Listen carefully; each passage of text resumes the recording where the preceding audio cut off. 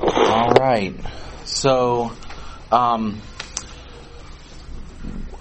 let me ask this: what kind of breakdown on this book have we talked about as far as kind of dividing it into sections? Dividing it in half, first 3 chapters and the last 3 chapters. Okay. Interesting. Okay. So, first 3 chapters, how would you characterize them? That's what God has done for us. Okay, good. And then what He expects out of us. And then the last 3 chapters, what He expects out of us. How else have you heard that worded? The calling. The calling in the first 3 chapters, and then what in the last 3? The walk. The walk, right? And we're about to hit the pivotal point in that, and we'll see that transition. So I was reading one commentator, and he said that this book, if you to kind of give the high level, was this book is God is giving us a new identity. And the more I thought about that, the more I thought maybe that might be a good description for what's happening here in the calling and even the walk. So I do want to kind of get our minds in context and in this setting here. So let's go back through what we've covered so far. And you guys just scan through the first couple chapters, and let's list up here all the things that you feel like deal with or could be connected to identity, and see if that'll give us a little bit different perspective and get this in our head. So what do you see that has to do with identity? Saints. Saints? Saints and faithful. Okay, good. In Christ. Okay. Adopted as sons. All right. Good. Chosen. Sorry? Chosen. Chosen. Good.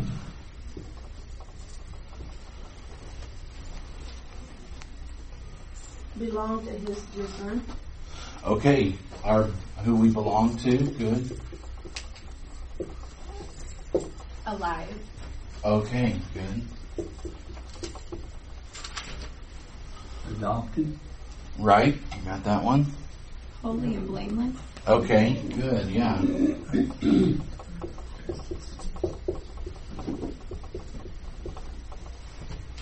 United in Christ. Right. Oh, that's really good. Yeah. Predestined. Okay.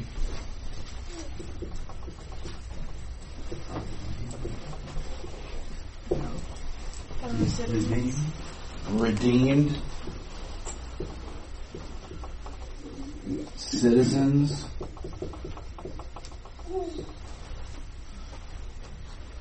Is inheritors the word? Okay, yeah. Yeah. Beneficiaries, maybe? That's probably the one of them. I don't know if I I'm just trying to think of the third. Heirs, there you go. But it's just that God is called the Father many times, so... Okay, yeah. Children, good. Uh-huh. Okay. Saved, all right. His body. Oh, there we go. His workmanship. Oh, man.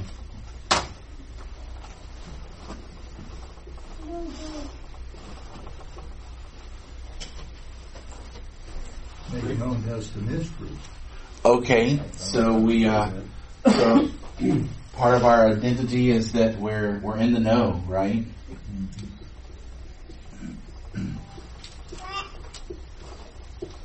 Bill, did you have something? Well, raised up with Him and seated with Him. Okay, yeah. All right. I think we proved that there is quite a bit in the first couple chapters that we could center around the idea of identity, right? So maybe that is a pretty good overview. Think about some of these things before and after.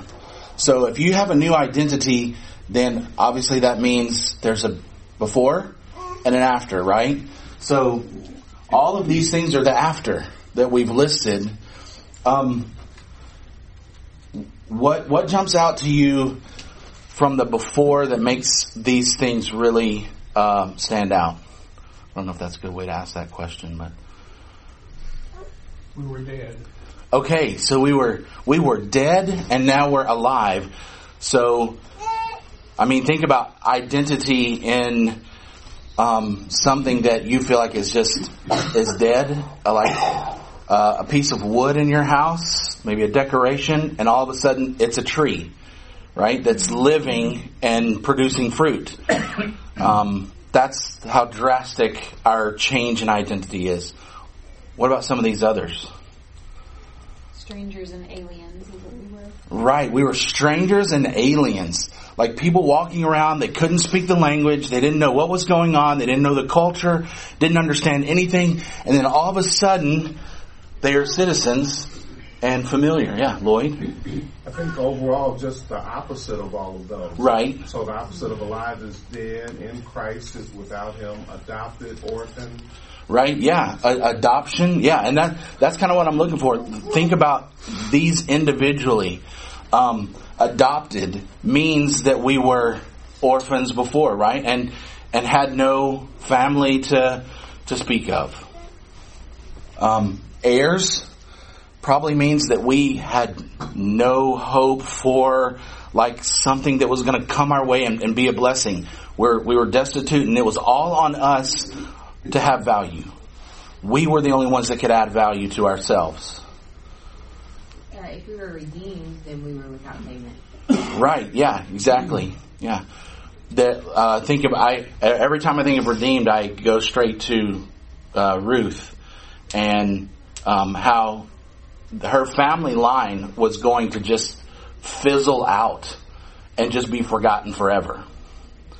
And instead, she was redeemed and she has a lineage like no other, right?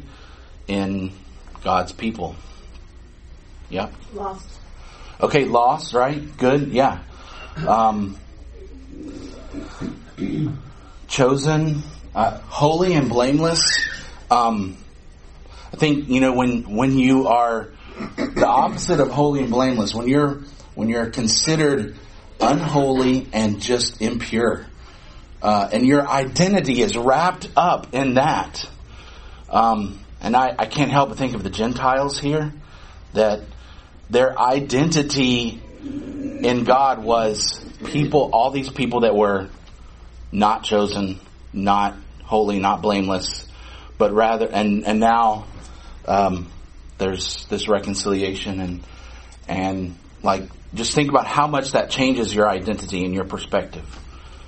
Yeah, Bob? Yeah, in the chapter, or two sons of disobedience, actually talking about the people who have not responded. And then in verse 3 it says, among them we too all formerly. Right. Yes. Yeah. Good. Without God says it all, I think. Right, yeah. All of this is this picture of the bleak outlook without God. Good.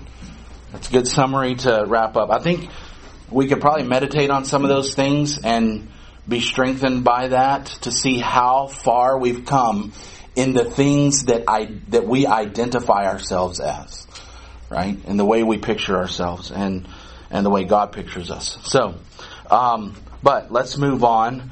Our text this morning starts out with a phrase.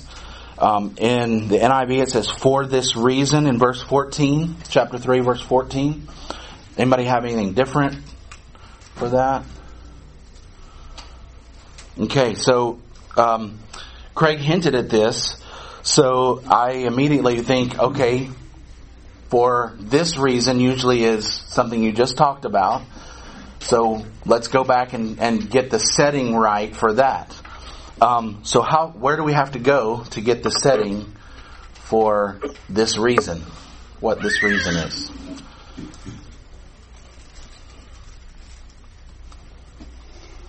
back up to verse 1. Okay, so yeah, I feel like I'm singing one of the hymns that has all of those returns, or to the corner, or to the coda. So for this reason, he also said for this reason, and then we said that everything after verse 1 of chapter 3 is in parentheses. So that's not what he was going to say at first when he says for this reason. So, and he talks about how there was this mystery that's been revealed about the gospel coming to the Gentiles. Then he picks back up, oh yeah, for this reason. So I feel like we have to go back to chapter 2, the end of chapter 2, to figure out what that reason is and to put ourselves in that context. So, chapter 2, the end of chapter 2, remind me what was at the last half of chapter 2.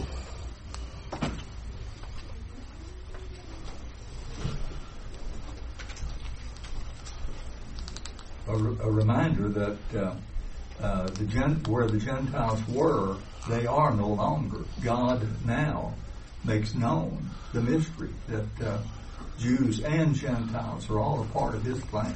Good. So it is pretty similar to what is in the parentheses, right, in chapter 3. Let's read chapter 2, verse 19 through 22. Somebody want to volunteer to read that? Chapter 2, verse 19. Okay, so Mark. then you're no longer strangers and aliens, but you're fellow citizens with the saints, and are of the household, are of God's household, having been built on the foundation of the apostles and prophets, Christ Jesus Himself being the cornerstone, in whom the whole building, being fitted together, is growing into a holy temple in the Lord, in whom you also are being built together into a dwelling of God in the Spirit. Okay, so for that reason, we're going to have a prayer. What's that reason? Somebody put that in your own words. Because we are all one. Okay, we're all one. Good. God's building a new temple. Okay, there's this new building, this new temple. Good. New relationship. Okay, a new relationship. Good.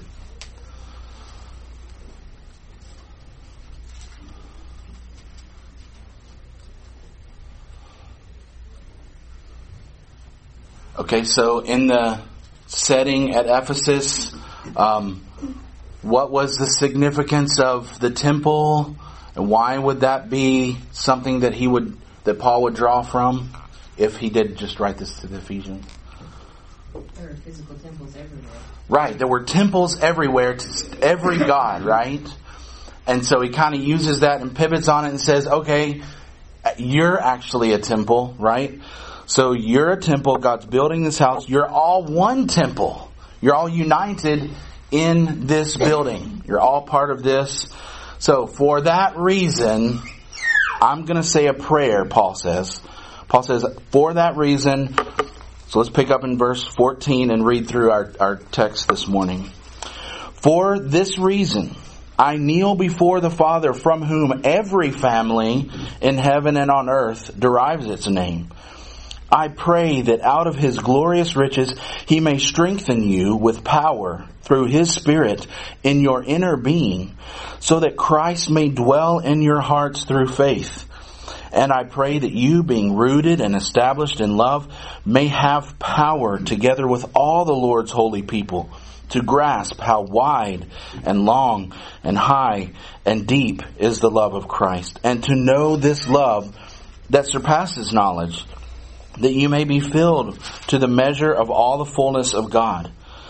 Now to Him who's able to do immeasurably more than all we ask or imagine, according to His power that is at work within us, to Him be glory in the church and in Christ Jesus throughout all generations, forever and ever. Amen. So there's quite a bit. I think we have time to kind of think of this verse by verse. So I want to do that and kind of mine what ideas he's sharing. But before we do that, just after reading it, what jumped out to you as kind of the as some big ideas. Maybe trying to put it in that context of we're all one spiritual building, one temple. How great is the love of Christ? Good. Yeah. The name, in verse 15, the name jumped out at me. Okay, yeah. Yeah.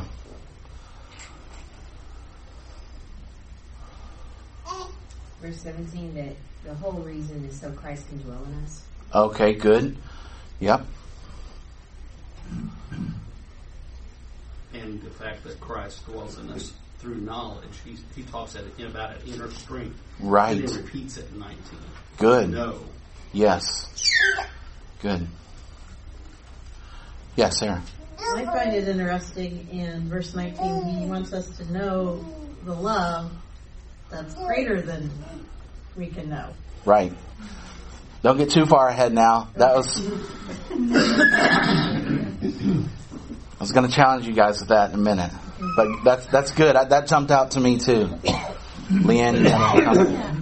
That concept of being one, I think when we think of being family on earth, we all have the same blood running. Right. But this, he identifies over and over again as God's power is working through His Spirit in your inner being. And each one of us, that's how we're identified. Oh. We each have His Spirit in our inner being, and that is what makes us one in family. Good. That allows Jesus to live in us.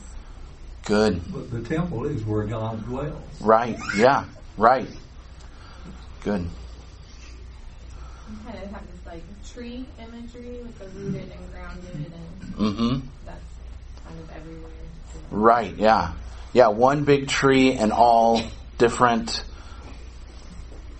components of that tree. Good. Okay.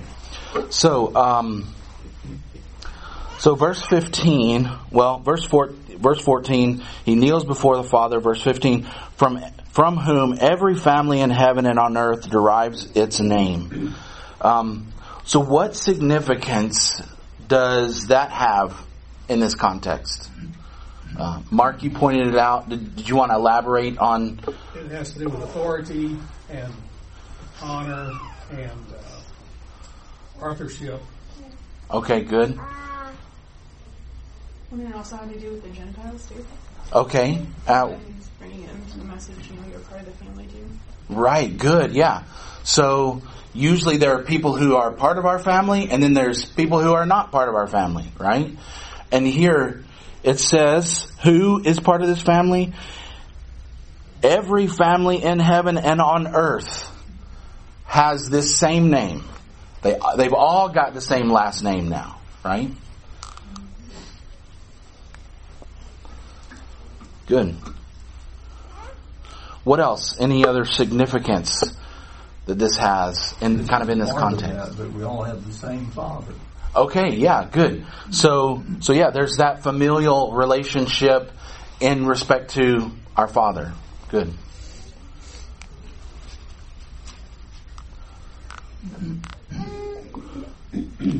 Anything else? Yeah. Maybe the reason why Paul falls on his knees is a little harder for us today, because we don't really, we don't maybe struggle so much with that Jew-Gentile disconnect. Right. Because we don't live in first century, you know what I mean? Right.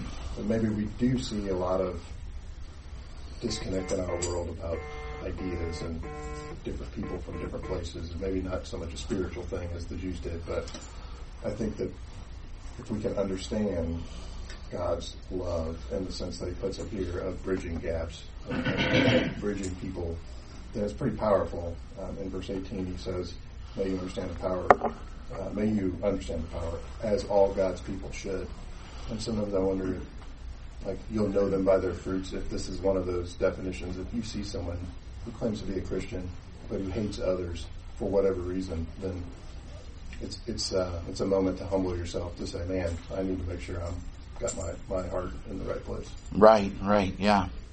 Very good. And two, think about how that's wrapped up into identity and identity politics today, and just how everybody identifies themselves. Like there's this hierarchy of, this is who I am first and foremost. And sometimes that's like sexual preference. That's the number one thing that I identify with. And how sad that is when this is the identity God gave us. And that, again, that familial relationship there, that would go into that and just really impact the way you viewed everything else in life, right?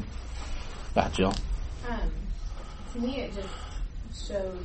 It's kind of incomprehensible how big God's family is, because it talks about every name in heaven, and like I don't claim to know the answer, but it makes our family just seem so much bigger than maybe we can comprehend, and that we actually have knowledge of. That there's like this cosmic component as well. Right. Good. Yeah, Luke. Yeah, so to your point about identity, if you look at our identity before, you can negate every single one of those on the list except for one, and that is predestined. Okay. That's key, because the thing that changes us is actually God. Okay, so it's credit to Him. It's not a credit to us. He could have just let us go down that path, and He would have been fine to do so. It was our own fault, right?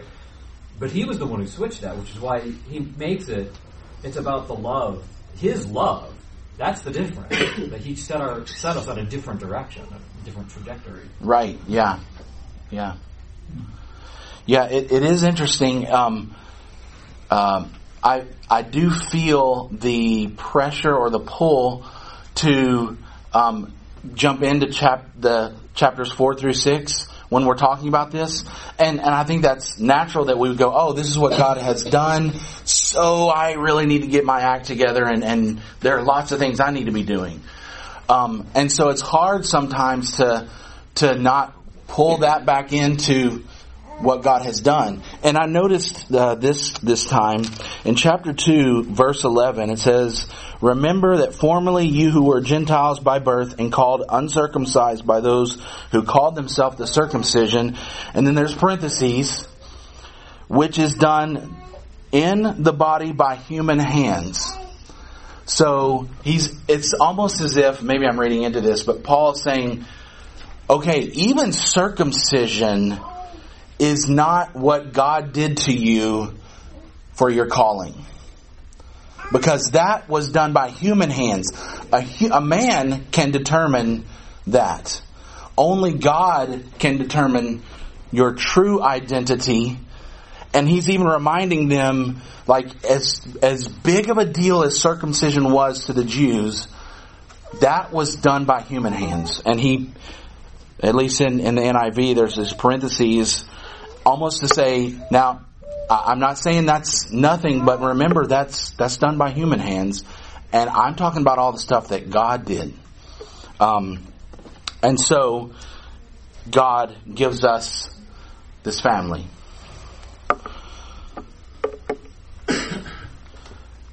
Okay, anything else from verse 15? This idea, every family in heaven and on earth derives its name. Okay, verse 16. Says, "I pray that out of His glorious riches He may strengthen you with power through His Spirit in your inner being." So how is one strengthened through God's Spirit in our inner being?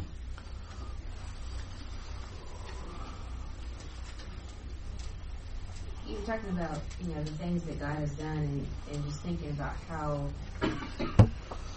great and magnificent He is. I kind of think of like a king that's so rich that, like, as he walks by, the crumbs that he drops is more gold than we can imagine.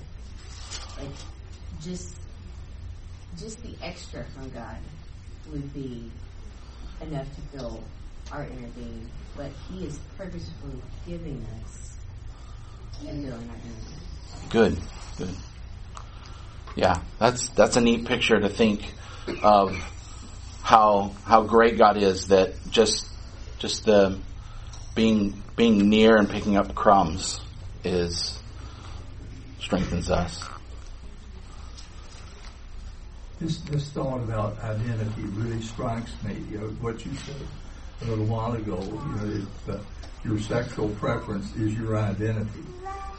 There are a lot of other things. Our physical family sometimes ends up identifying. We become identified as husband and wife. That becomes our main focus. But even those things, even good things, cannot be our focus if we have the right attitude about all of this. Good. Yeah, the right attitude. Yeah. It seems like the right attitude might be synonymous with the inner being, our inner being.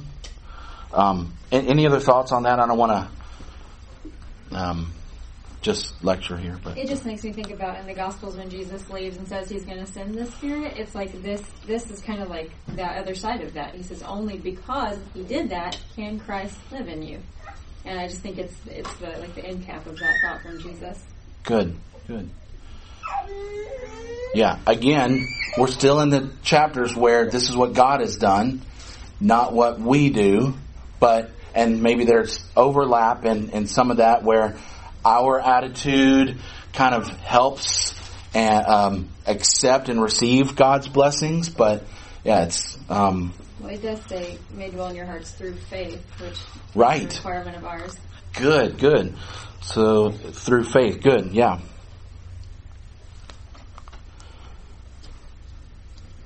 Good. Any thoughts about verse 16?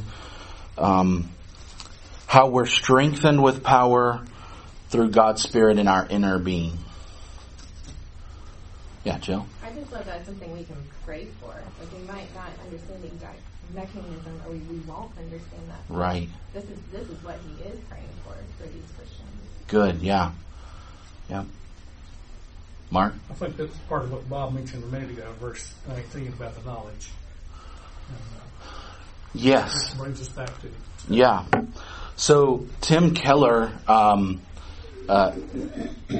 did a sermon on this, and it was really good. If you like to listen to it, it's very powerful. I would be happy to share the link to that. And he talks about how important the inner being is versus the outer shell, versus our outer being. And he says if your inner being is in turmoil, then you're going to have a great struggle to keep the outer being at peace and have strength in your outer being, right? And I think we've probably all been there where we've tried to put on a facade that masks what's really going on inside us when there's inner turmoil. But if you flip it, and he says you may try and even be successful at times, but you won't have true peace and strength. And when a test comes, your outer facade is just going to crumble and fall, and you'll just be in a heap because your inner man is not strengthened. But if you flip that and you strengthen your inner being, then it's going to naturally flow to your outer being, right, Lloyd? I know that we started in 14, but that just keeps drawing me back to 13, where he says, don't lose heart when I go through these troubles on your behalf.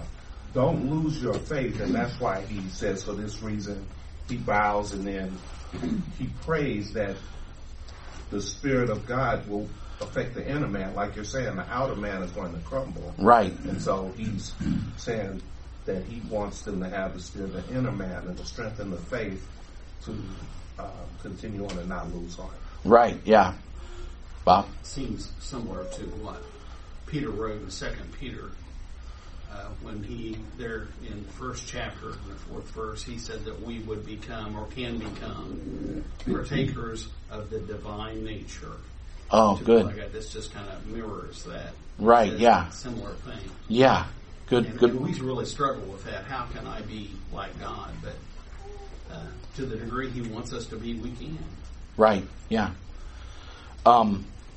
So Paul's saying that if you're truly strengthened in the inner being, then everything that happens on the outside is just like mosquito bites. When your inner being is strengthened. Dr. Lloyd Jones, I think he's a Calvinist writer, but I thought this was really good. He says the ultimate trouble with the non-Christian, and we'll read this and see, if the boot fits kind of deal, right? The ultimate trouble with the non-Christian is that he knows nothing of the inner being. His whole life is bounded by what he's aware of, that is to say, his sensations within himself and in his correspondence with the world of the things that can be seen and felt and handled. That is his only and total life. He has no inner being to retreat into in times of trouble and stress and trial. He's dependent completely on the circumstances of his outward life. He lives in one realm only, and so when he's distressed, he has to fall back on psychology or drugs or various tricks that he does to himself. And that's because he's not strengthened in his inner being. And sometimes I wonder how much the flesh is pulling at me and out of my inner being. Thoughts? Yeah. That reminds me of James 3, verse 2. For if we stumble in many ways. If anyone does not stumble in word, he is a perfect man, and able also to battle the whole body. Oh, good. Yeah, very good.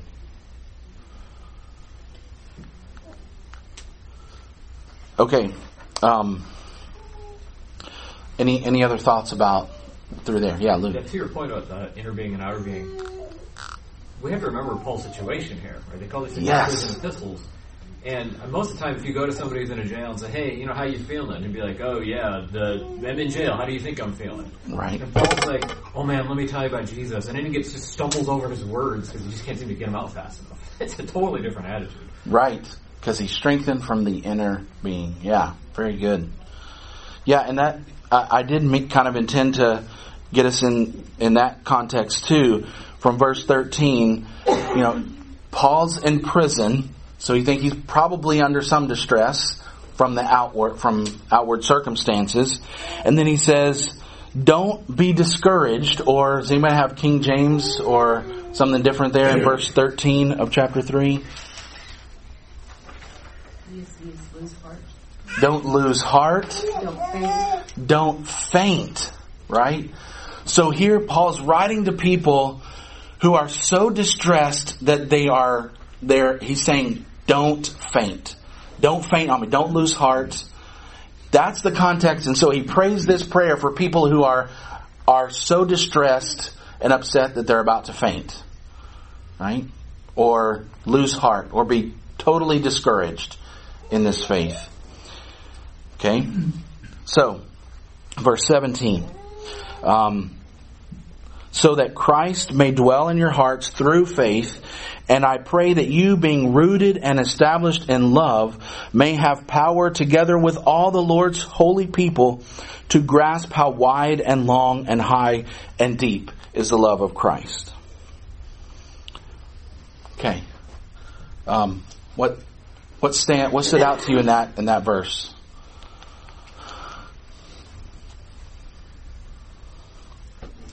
Challenge to comprehend. Right. Challenge to comprehend. Good. Which is somewhat attainable. Right. Yep.